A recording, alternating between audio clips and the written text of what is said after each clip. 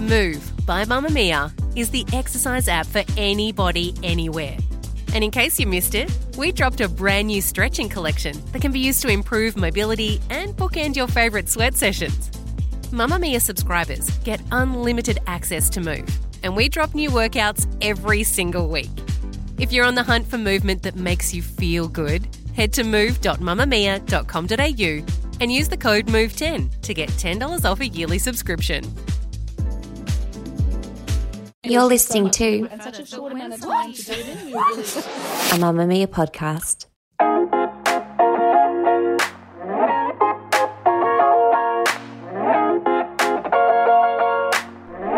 From Mamamia, hello and welcome to Lady Startup Stories, a podcast all about finding out how female entrepreneurs built their businesses, big or small.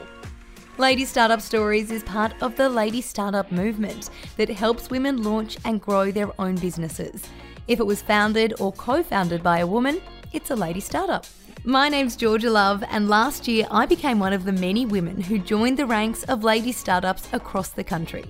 My business, Georgia Elliott, is a sleepwear brand I started with my best friend. And it was one of the most challenging things I've ever done. But it was exciting, and it also made me curious. How do other people start their businesses?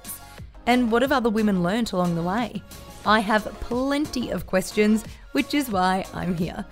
I've taken the reins off Mia this season, and over the next 8 weeks, I'm going to be speaking to some incredible Aussie women who've stepped out of their comfort zone and gone their own way.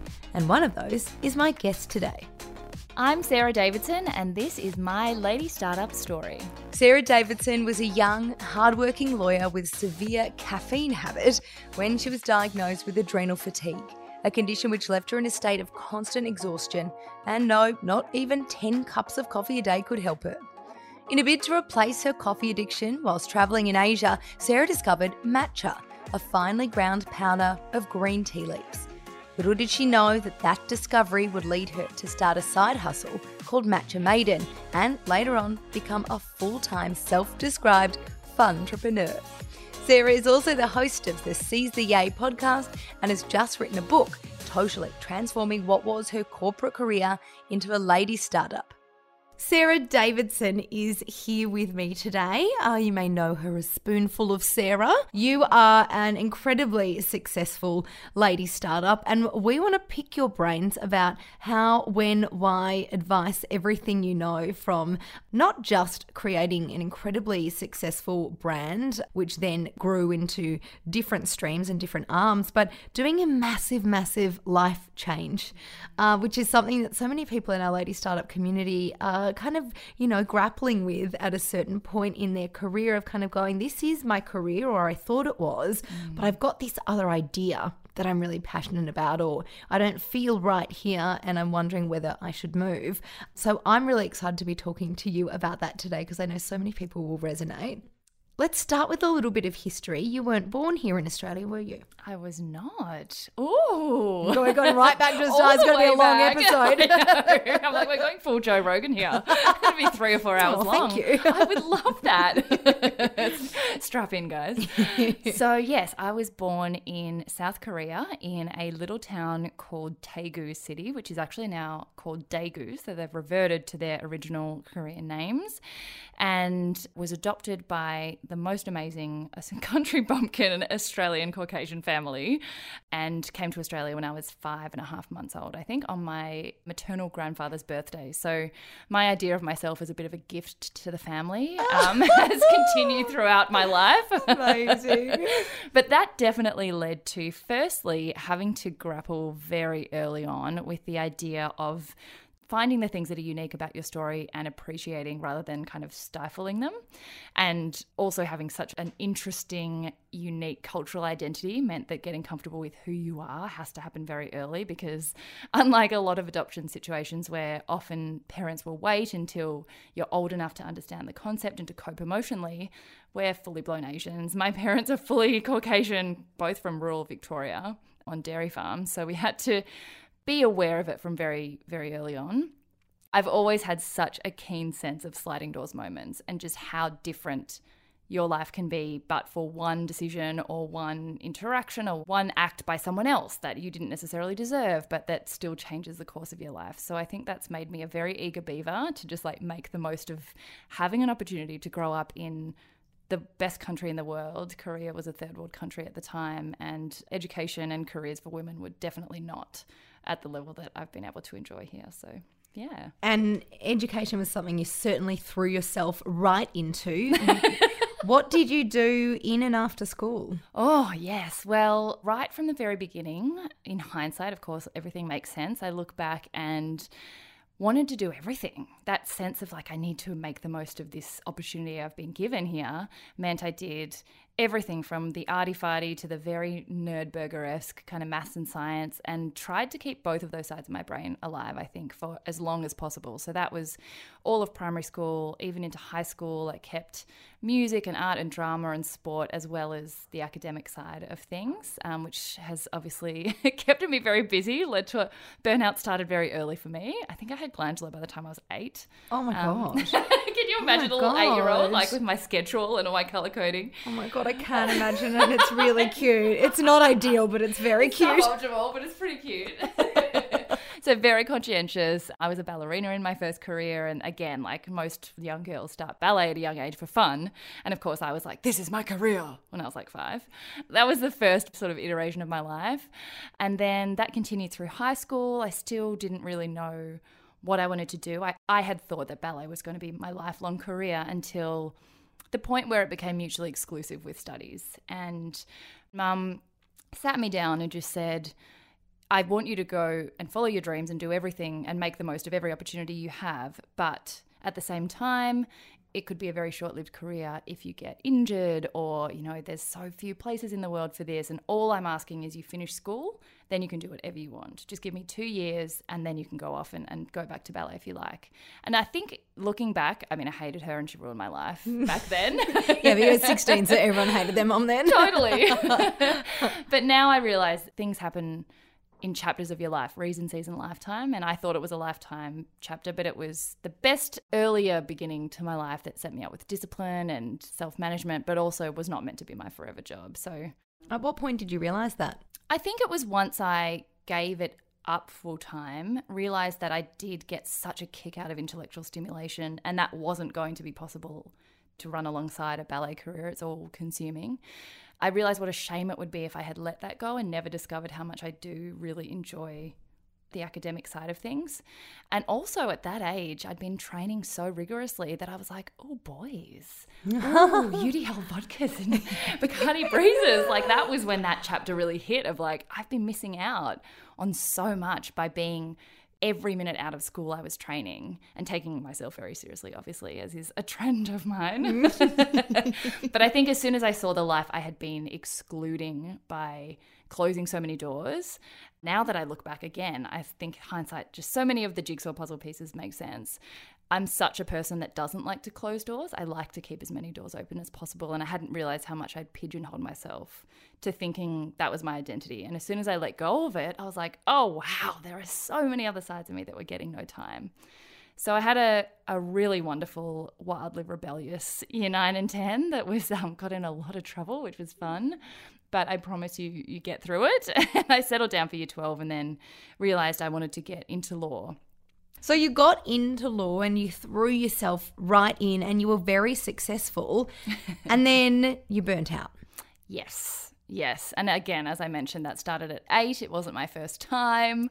And I think with such a voracious appetite for making the most of life, it's a blessing and a burden, because if you don't pace yourself, you just consistently load your plate up too much. And combined with that, I'm also an optimist, so I'll overestimate my capacity to do anything. I still do that. I would love to say I learned my lesson. But I got into a fantastic law firm. I had such a wonderful launch pad and beginning to my career, surrounded by incredible people.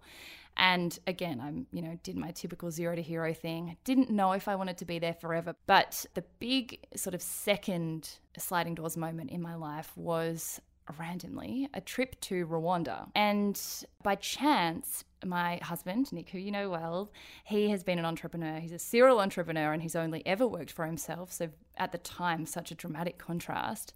And he had been working on a really big charitable campaign with YGAP, and the funds had gone to a school in Rwanda, and we got the chance as sponsors to go and visit the school for a month.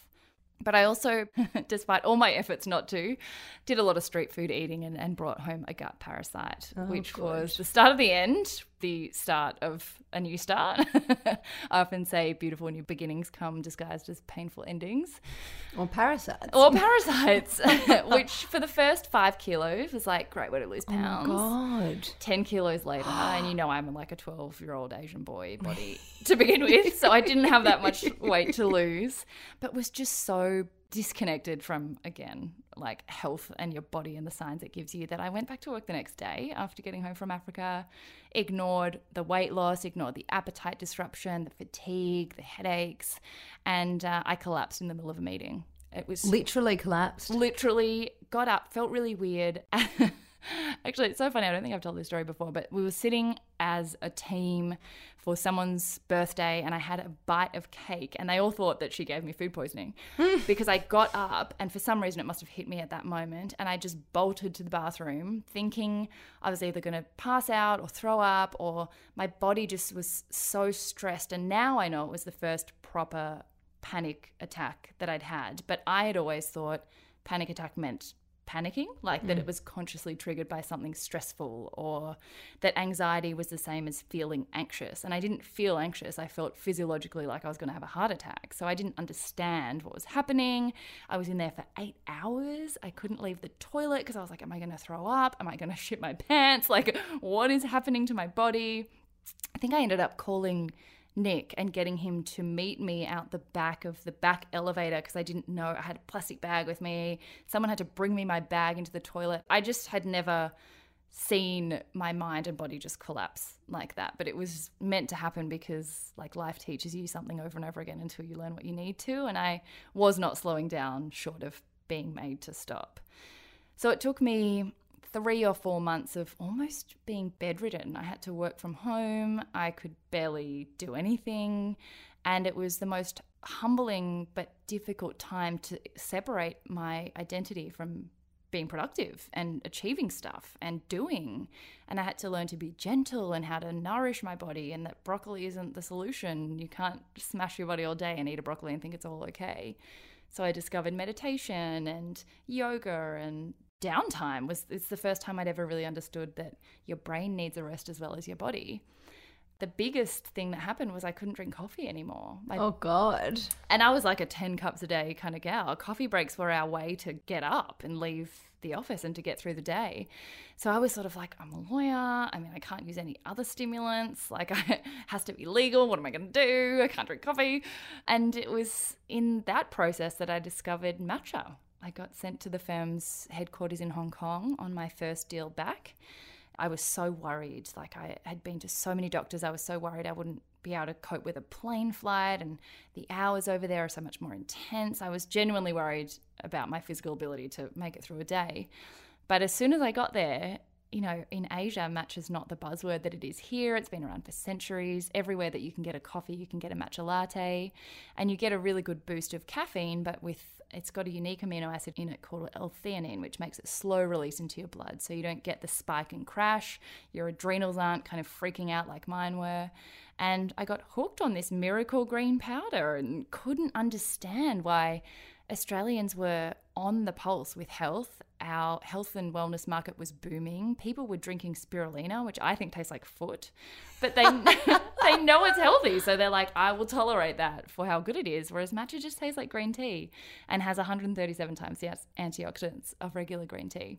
So that was the birth of my new chapter of learning how to actually look after myself, but also separating what I wanted in life from just what I thought I should do. I'm going to rewind a little bit. Did the idea to make this a business come from the fact that you saw everyone had matcha there and you realised there was a niche in the market here and you'd found kind of a passion for it? your partner at the time was his entrepreneurial brain.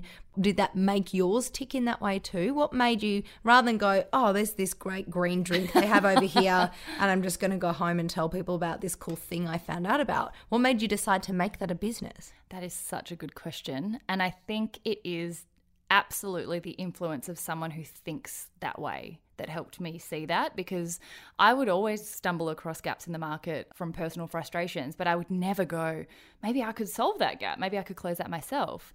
And this is why I think you're the sum of the 5 people you spend the most time with, and the people you surround yourself with are the most important for your mentality. Because in my corporate life, all my friends were risk averse like me. Our job was to find risks and avoid them. Like, that's what a lawyer does. So all I could always see were the problems, the risks, the reasons why I shouldn't do something different. And also I knew what I was good at. So I was like, why would I do something that I've never done before, I have no experience with? Whereas he's so conditioned to see a business opportunity in everything. So he saw it miles away. For me, it was more that when we got back to Australia, it was not just hard to find it, it was impossible. I thought I'd be able to find it in somewhere really niche and it might be expensive, but you could literally not get it anywhere except very small, specific Japanese groceries that were ceremonial, so it was exorbitantly expensive, or you could get it, in an Asian grocery without any English labels, and I'm Asian and I don't go in there, so I'm like, health foodies are not going to go in there to get their matcha. So it was kind of my frustrations when I first came home combined with Nick's ability to see that that's an opportunity that made us go online and try and find a good supplier. That there's a lot of sort of bastardized matcha that comes out of places that haven't grown it in the shade, that bleeds to the antioxidant levels that it has and the chlorophyll, or haven't been grown in the right soil. And so we did a lot of research to find a tea farm that was verified, had FDA certification, was organic, and all these kinds of things. And the minimum you could order was bulk. And we thought, well, we've got a several a day habit between us. We'll be fine. It arrived. There were like 15 million serves or something. And we're like, oh, that's too much. Should take for us 2 a year. people. Yeah. I was like, I don't want to be that person that has a Tupperware matcha party to get rid of some of this powder. But maybe, Nick was like, well, why don't we sell some? And I actually think, looking back, that dreaming big is the most amazing, wonderful side effect of this life that we live in now. You can do anything. You can literally achieve anything. The democratization of business and influence has been the most wonderful thing. And also not being siloed into lifelong careers means we can all evolve into different people, and just opportunity is so rife. But I think sometimes you dream so big that you scare yourself off doing anything at all. So the fact that it started as sort of this very low risk, almost secret, random project that was a hobby, it had no expectation on it, and no one knew it was us, it removed most of the risk that stops you starting. No one would ever know if we failed because no one knew it was us. So there was no fear of looking stupid. I mean, there was, of course, to an extent, but just to each other. We'd already bought the stock, so that big jump that commits you to doing something, it was already there, so we had to get rid of it. Was it a big investment financially? It was about 5,000 Australian. So at the time it felt, that's not nothing by any means. Now it seems like a really small amount of stock to buy, but at the time that was a lot.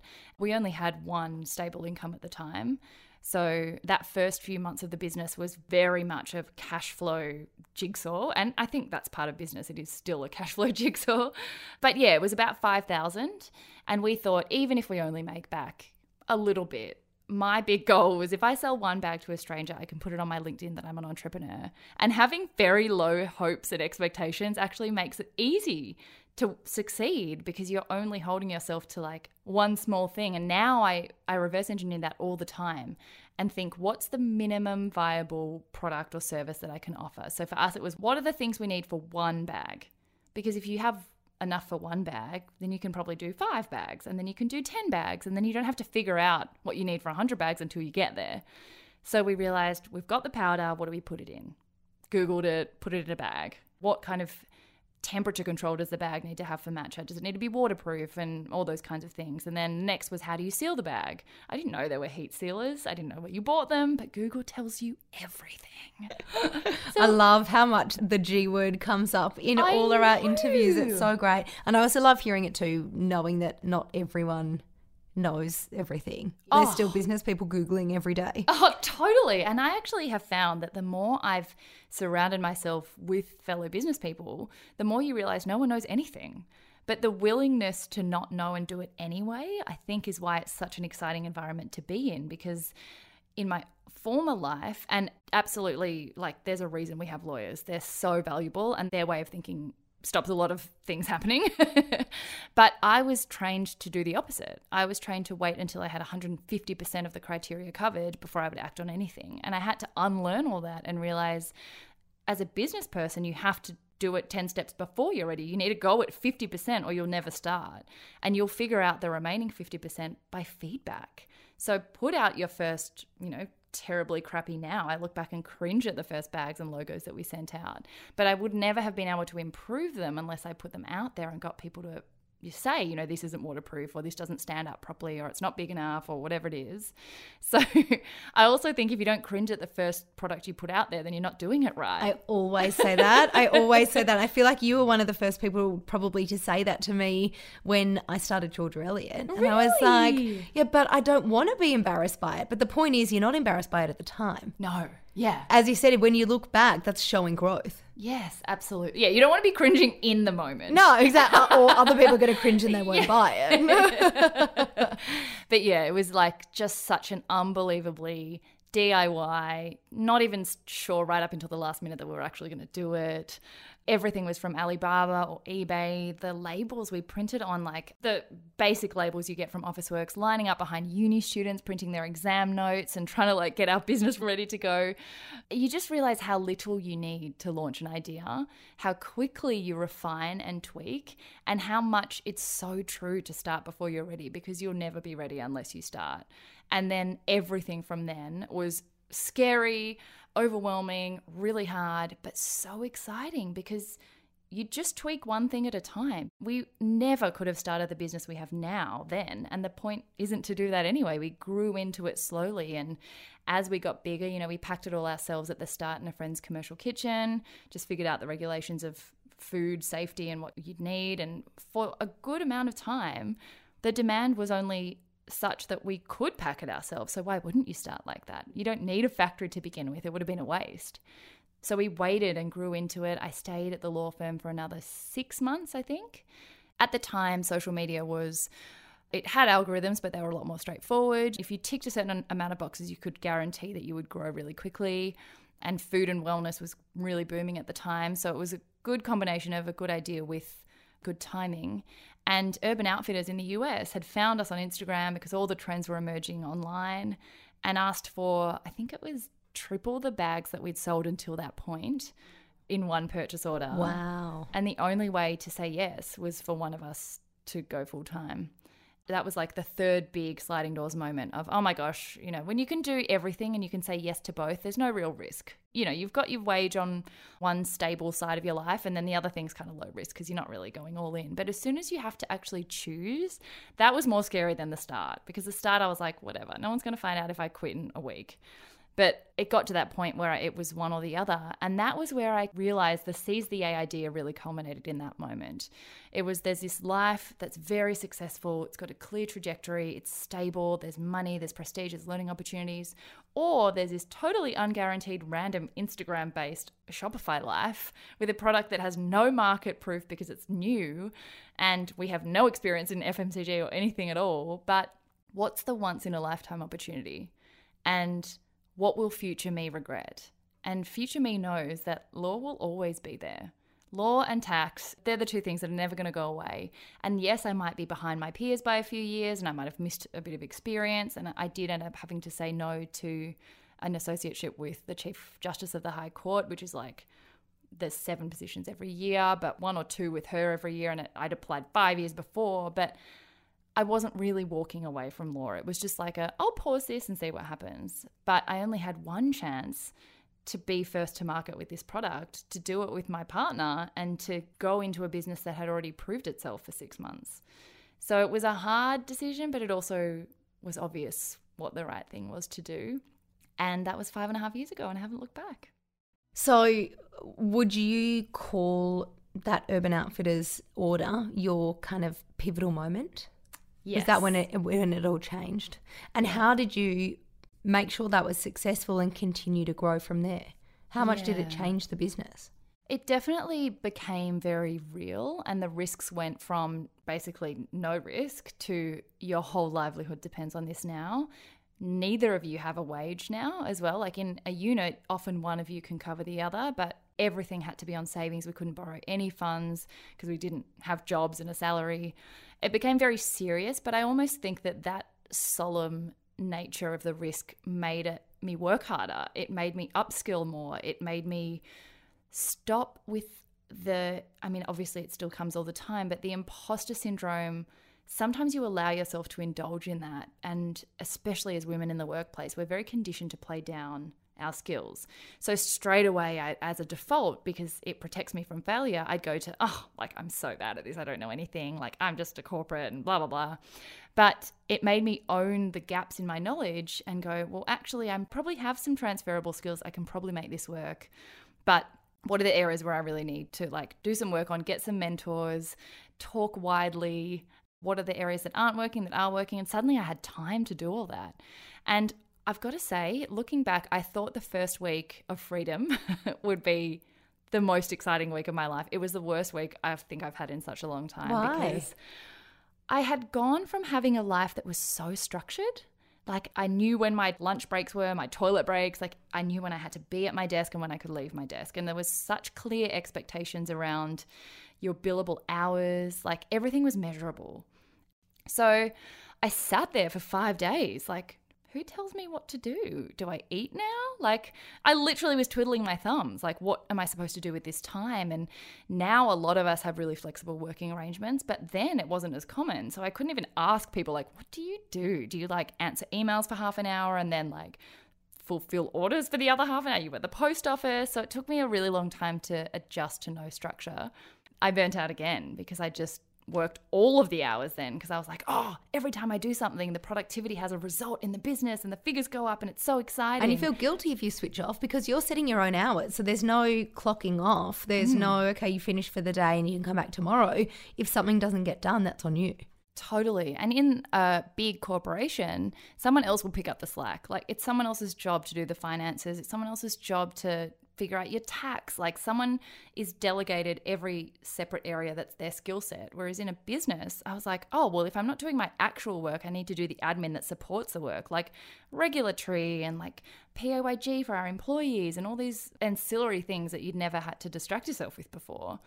And there's never not something on your to-do list. And the pace you go at, I thought you had to go so hard so fast. So I went 500% for the first year, and Nick did the same. And suddenly also living and working together, we had no boundaries whatsoever because we were so excited and seeing the business grow, and we were in the US and then we were traveling and launching new things all the time. And no one tells you there's such a thing as too much of a good thing. The first year burnout, none of it came from anything negative. Like, there was stress and there was a lot of financial literacy I had to catch up on to learn about the books and the profit and loss. Like, who even knows? I got to the end of the first year, I had no idea how much we'd made or didn't make, or had no idea. But I'd realized, if you go 500% for a short amount of time, if you wipe yourself out to 0% then for 6 months while you recover, what's the point? If you can't sustain your pace, it's not a real pace. It's such an artificial measure of what you can achieve. And that messed me up, I reckon, for 2 or 3 years while I figured out, and Nick figured out, how to get enough time together, separately, work on, work off, as a couple, as business partners. And then, of course, we opened the cafe within a year. So we kept adding projects and not getting anything else off the plate. We just keep loading. And every lesson I'd learnt, the first burnout around, I was like, but I have a wellness business. I'm going to be the picture of wellness. I can't burn out, yeah. I drink matcha every day. But yeah, I ended up, I think I had maybe 3 months of severe adrenal fatigue again because I just went too hard too fast. And then in that period, there is no sick leave. So the business just slows to a halt. And I realized, well, that was my fault. And no one's going to fix that for me. It's my responsibility to make myself go at 80%, as uncomfortable as that is for someone who's loves to go a million miles an hour, but so that I can last and so that I can still have a relationship and friendships and joy. And you can probably see that this is where the actual Seize the A concept started to come about, that joy it's so important to find it somewhere in your life, but even if you're lucky enough to find it in your career, that can't be the only place you find it. That's where the idea or the initial concept of Seize the Yay came from. When did that become a tangible thing? Oh, good question. So I had about 3 or 4 years of the business life and living my dreams and waking up every day just immensely excited and passionate about what we were doing. But I also realized I was starting to change and our business was starting to change and my role was starting to move further and further away from people because it had gotten to the scale-up point. But the people bit was the bit that I really like. That's always been the bit that made me excited. Also, your business sometimes gets to the point where your skills, like it outgrows what you're able to do it justice. It was growing so fast, but our FMCG experience, once we got to a certain level, was the winging it method sometimes doesn't work anymore. So I think around 3 or 4 years in, I started to feel like, oh, the bit that I love is getting further and further away. I should be so happy with where I am because it's what I left a whole life for. But maybe this isn't forever. Maybe it's another stepping stone. Maybe the Matcha chapter was to get me out of something, but also to start to realize like every experience in your life will either bring you new jigsaw puzzle pieces or get rid of old ones. I had thought I'd done my whole puzzle, but I was starting to realize I need more people. I need more fluff. Like it got very serious. It got figures based and numbers and trajectories and forecasting, and we got investors in, and it started to become really heavy and also a lot of masculine energy because all my business partners were men, which is amazing because I'm too fluffy and I'll just, will earn no money and I'll just be fluffy and yay, but like destitute. But the marketing will be amazing.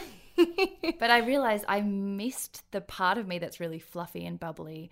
I also had no outlet for the crappy stuff. You can't post on Matcha Maiden. I had an anxiety attack last night. That's why you're not getting any of your orders, because I'm in the fetal position and I have my period and it's gross and it's not appropriate. So I started putting all that on my personal page. I also had another middle of the night wake up moment in 2017 where I realized that my life philosophy was called Seize the A, and I registered the business name and I didn't use it for 2 years. Wow. It just sat there and I knew another chapter was coming. I didn't know what it looked like, and this is why I always try and remind people that you're not meant to jump to the end. Everything is a stepping stone. The quote that I love using is, you don't have to see the whole staircase to take the first step. So I was only 2 steps in and I thought I was at the end, but I knew, okay, this philosophy is coming out. This is getting more traction than the polished, glossy business stuff now. People are really enjoying seeing more personal behind-the-scenes stories. They're enjoying seeing how you navigate the really shit bits, the relationship challenges, the managing your energy, the failure, the self-doubt, all of that stuff started to become what I would, speak about on podcasts more than how did you grow the business. And I thought, there's something in this, and there's something in these conversations that I'm having backstage and in cars and, with fellow business people, and we're all resonating about the same content, but no one's putting it anywhere. And I realized that's what I want to do with these concepts.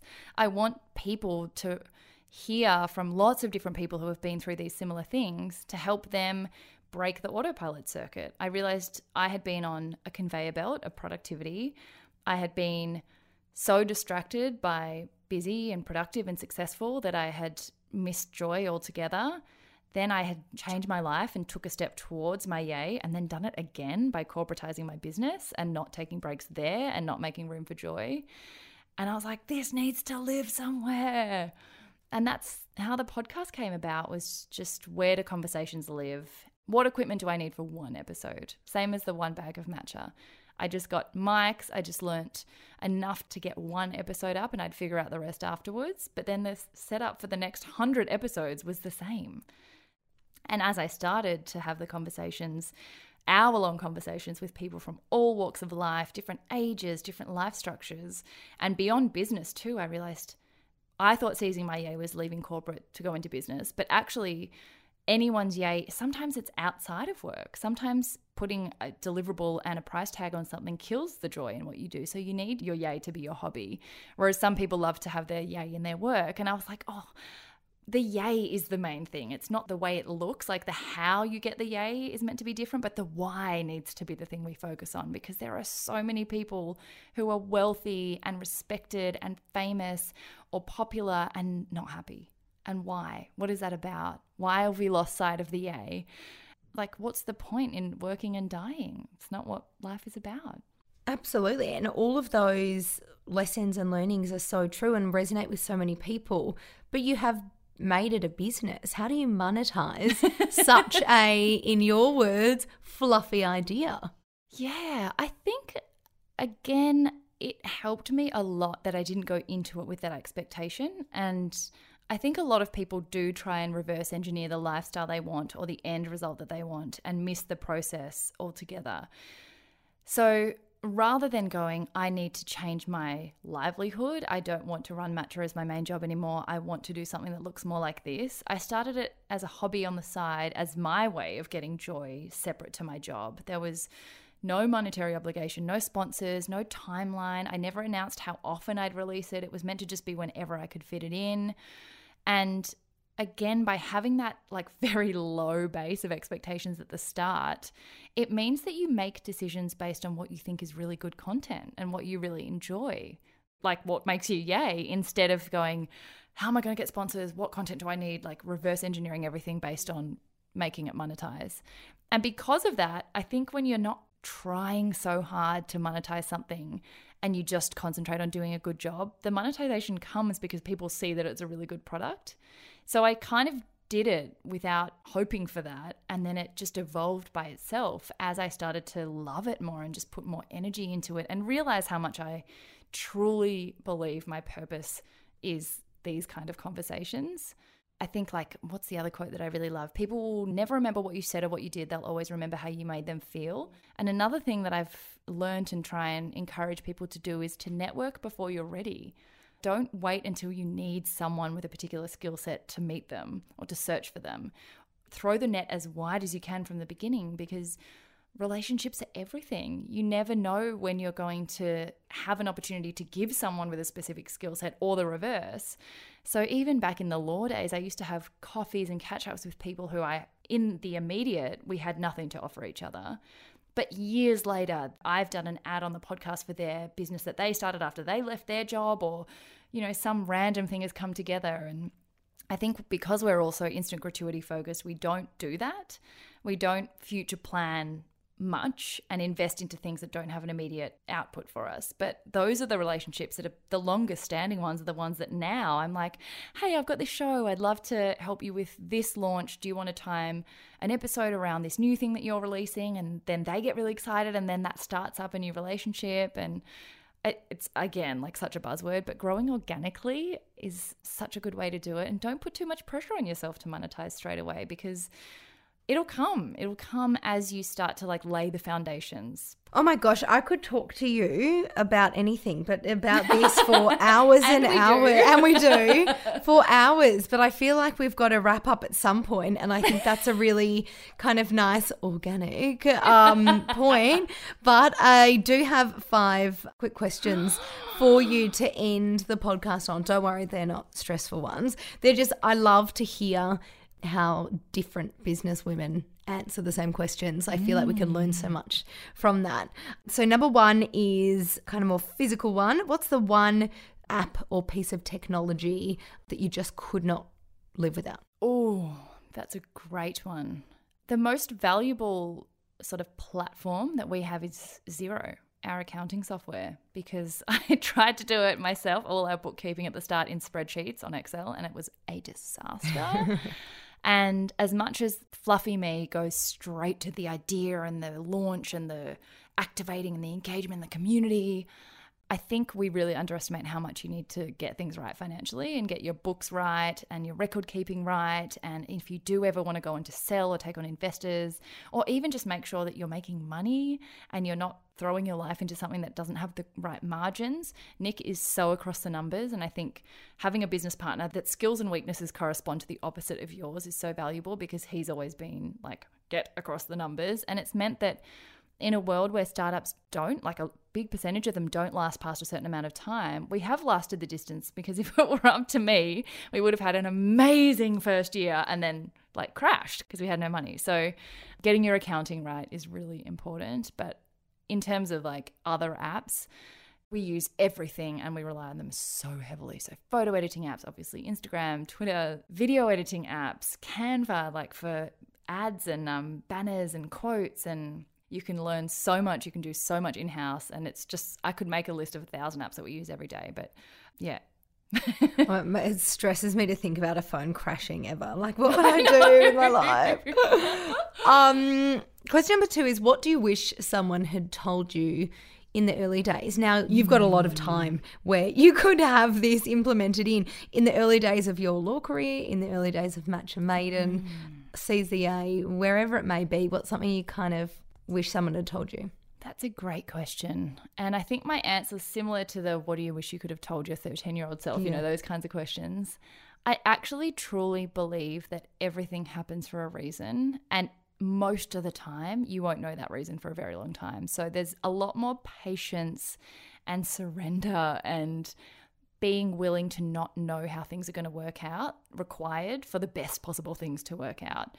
So even though there are so many warnings I would have liked to give myself, and I think the main one would have had to be around pacing yourself, because we all have limits. It's so rude and it's so unfortunate, and our limits look different to each other as well. And I would try and keep up with people who just have a different constitution to me, or who just expend energy differently and recharge differently.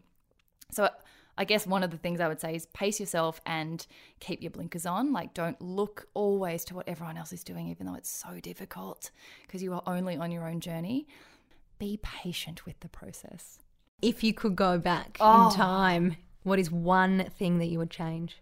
I think I would change Nick and I realizing earlier how to preserve our personal relationship as against our business relationship, because I reckon we've been together, this is our 12th year, we've been married for nearly 2, and a good 4, I reckon, was quite consumed by evolving from having completely different lives and careers and very clear delineation of how was work today for you? How's work today for you? Okay, now let's do us stuff, to everything is us stuff, so then nothing's us stuff. Yeah.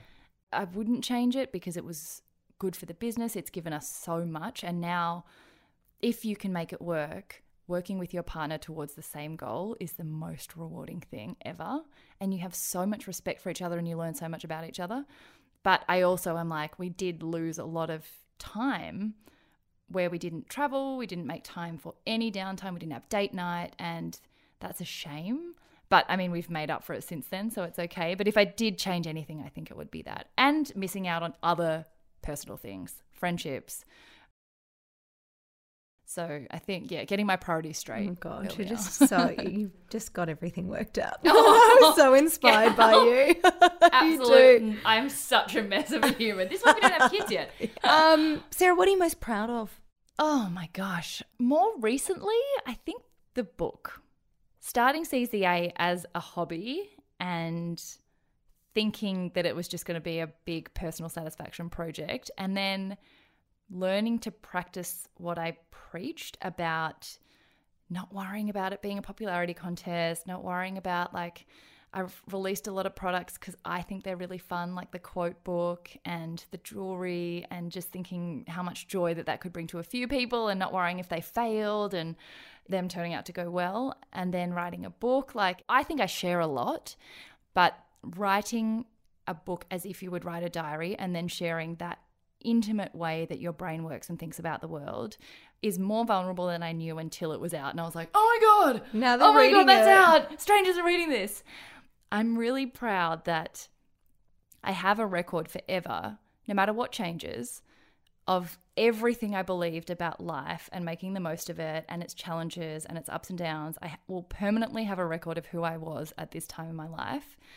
And it also happened to coincide with the biggest period of uncertainty our generation and the generations on either side will probably ever see. And I could never have timed that a book about embracing uncertainty, embracing discomfort, making the most out of slates that were cleared that you didn't want cleared and you didn't plan for them, and finding joy in those small moments, for that to come out during a pandemic and for it still to have brought a lot of people guidance and joy, I'm really, really proud of it. And I wasn't at the start because it released in locked at stage 4 for us. So there were no bookstores open, couldn't do a launch, couldn't see anyone reading it. It was a really weird time to launch something like that. And I got really bogged down in sales and stuff. And I wasn't proud of it because I was so worried also about what I'd written and was it right and did it apply now, even though I wrote it before the pandemic and all this kind of stuff. And now I'm really proud of that. So you should be. And my last question for you today, Sarah Davidson, what's the biggest misconception about you, about your businesses, your industry? I've never been asked that question. That's what I'm here for. Well, I think because I'm a bit of an oversharer, I kind of address what would otherwise be a misconception. If you don't follow closely, you could easily think because everything is very joy-focused, and I am by default very bubbly and excitable, as in it's harder for me not to be like that. I just am blah, all the time.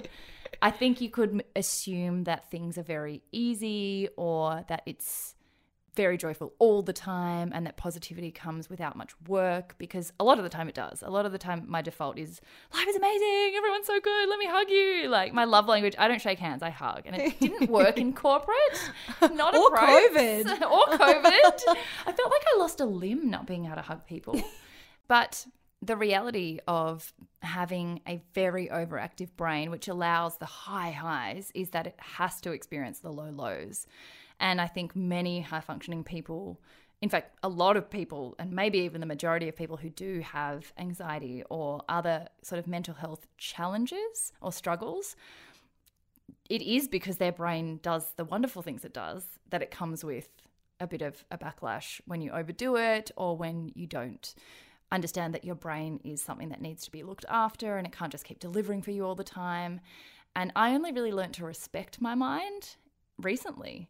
I used to think health was, again, such a physical thing, and I didn't give it any time. I would treat events, for example, where you're constantly stimulated and you are thinking about work because you're thinking about relationships and opportunities and being on and getting the most for the person who's invited you and the brand interactions and all those things. I used to do that in my off time and then work in my work time and not leave any other time and think, but I've been playing, When I do that, I get severe anxiety, and I think it's a bit of a misnomer because it's not the same as feeling anxious.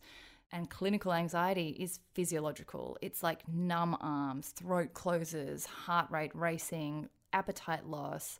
Sometimes can't leave the house anxious, and it's not common, but it's crippling when it's there, and it doesn't also manage itself without a lot of effort. I try and talk about that a lot because I don't want it to always look rosy, and I want to also appreciate that the depth of the good comes with, that's sort of a cost you pay. So it's so worth it. But none of us don't have crap going on. And one of my favorite quotes ever is, be kind to everyone for you never know what's going on behind closed doors. And it's true in this day and age, and the connection that's required of us just to live and be a human in the world and have friends requires screen time that's unprecedented, and no one's not anxious around their devices, really. And I think there's a lot of fallout for a lot of our mental healths that we're all learning how to manage the right way.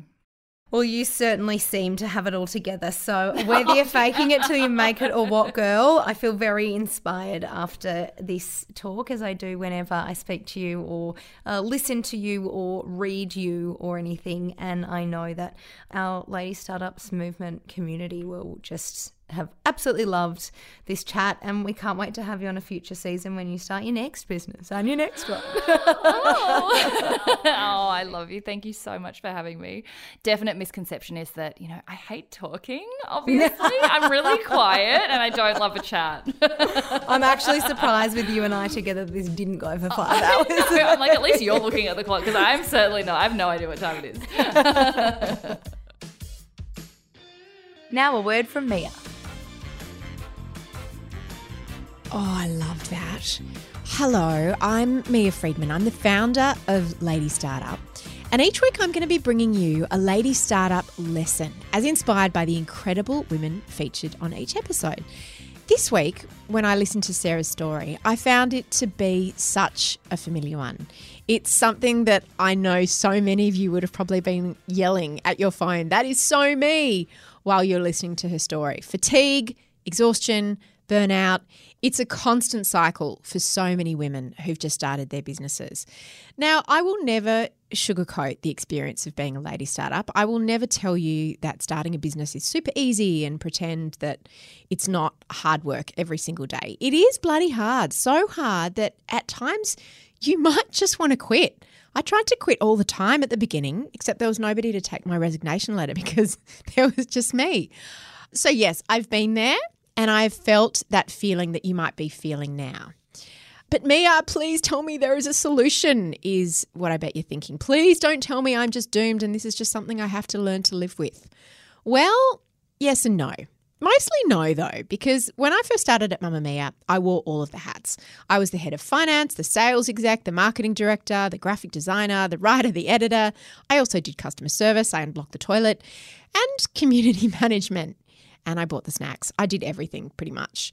And the reality is that when you first start your business, you kind of need to be ready to be exhausted to a point and roll up your sleeves. And there's an exhilaration in that as well because you are the boss. You are in charge of all the decisions. But that is not a long-term strategy. If you're planning to never outsource and never hire within your business, then you have to be accepting of the fact that you're probably not going to be able to grow. And if you're always in that state of doing everything yourself, there is a chance that you'll end up hating what you do and you might even feel resentful towards your business. Now, it doesn't have to be a huge, scary thing making your first hire. It can be just a freelancer or a contractor or even a VA, a virtual assistant, who just helps you out for a few hours a week. And slowly, you can build this up to be more. Or maybe less. Maybe you only need an hour every 2 weeks. But what is fantastic about outsourcing to freelancers and other small businesses is that usually you can pay them per hour. So there isn't that huge commitment of taking on anyone full time and paying a salary. You can start really, really small. So a few places that are good to start is to check out the Lady Startup Lounge, which is our public group on Facebook. Make a post inside the group and call out asking for whatever help you need in whatever specific field. And there will be a bunch of other lady startups inside who have businesses in whatever area of expertise you need. And because they're also lady startups, they'll be like-minded. So it's a really, really good place to start. Remember, always do a bit of a background check to be sure before you hand over any money or pay for any services. And now back to you, Georgia. Thanks for listening to Lady Startup Stories. To find out more about the Lady Startup courses, head to www.ladystartup.com/pages/home. I'm Georgia Love. You can find out more about my Lady Startup at @LoveGeorgiaElliott on Instagram.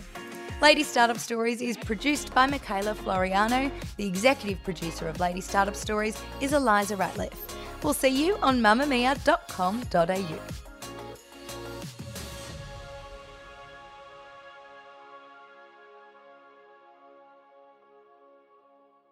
Mamamia acknowledges the traditional owners of the land we have recorded this podcast on, the Gadigal people of the Eora Nation.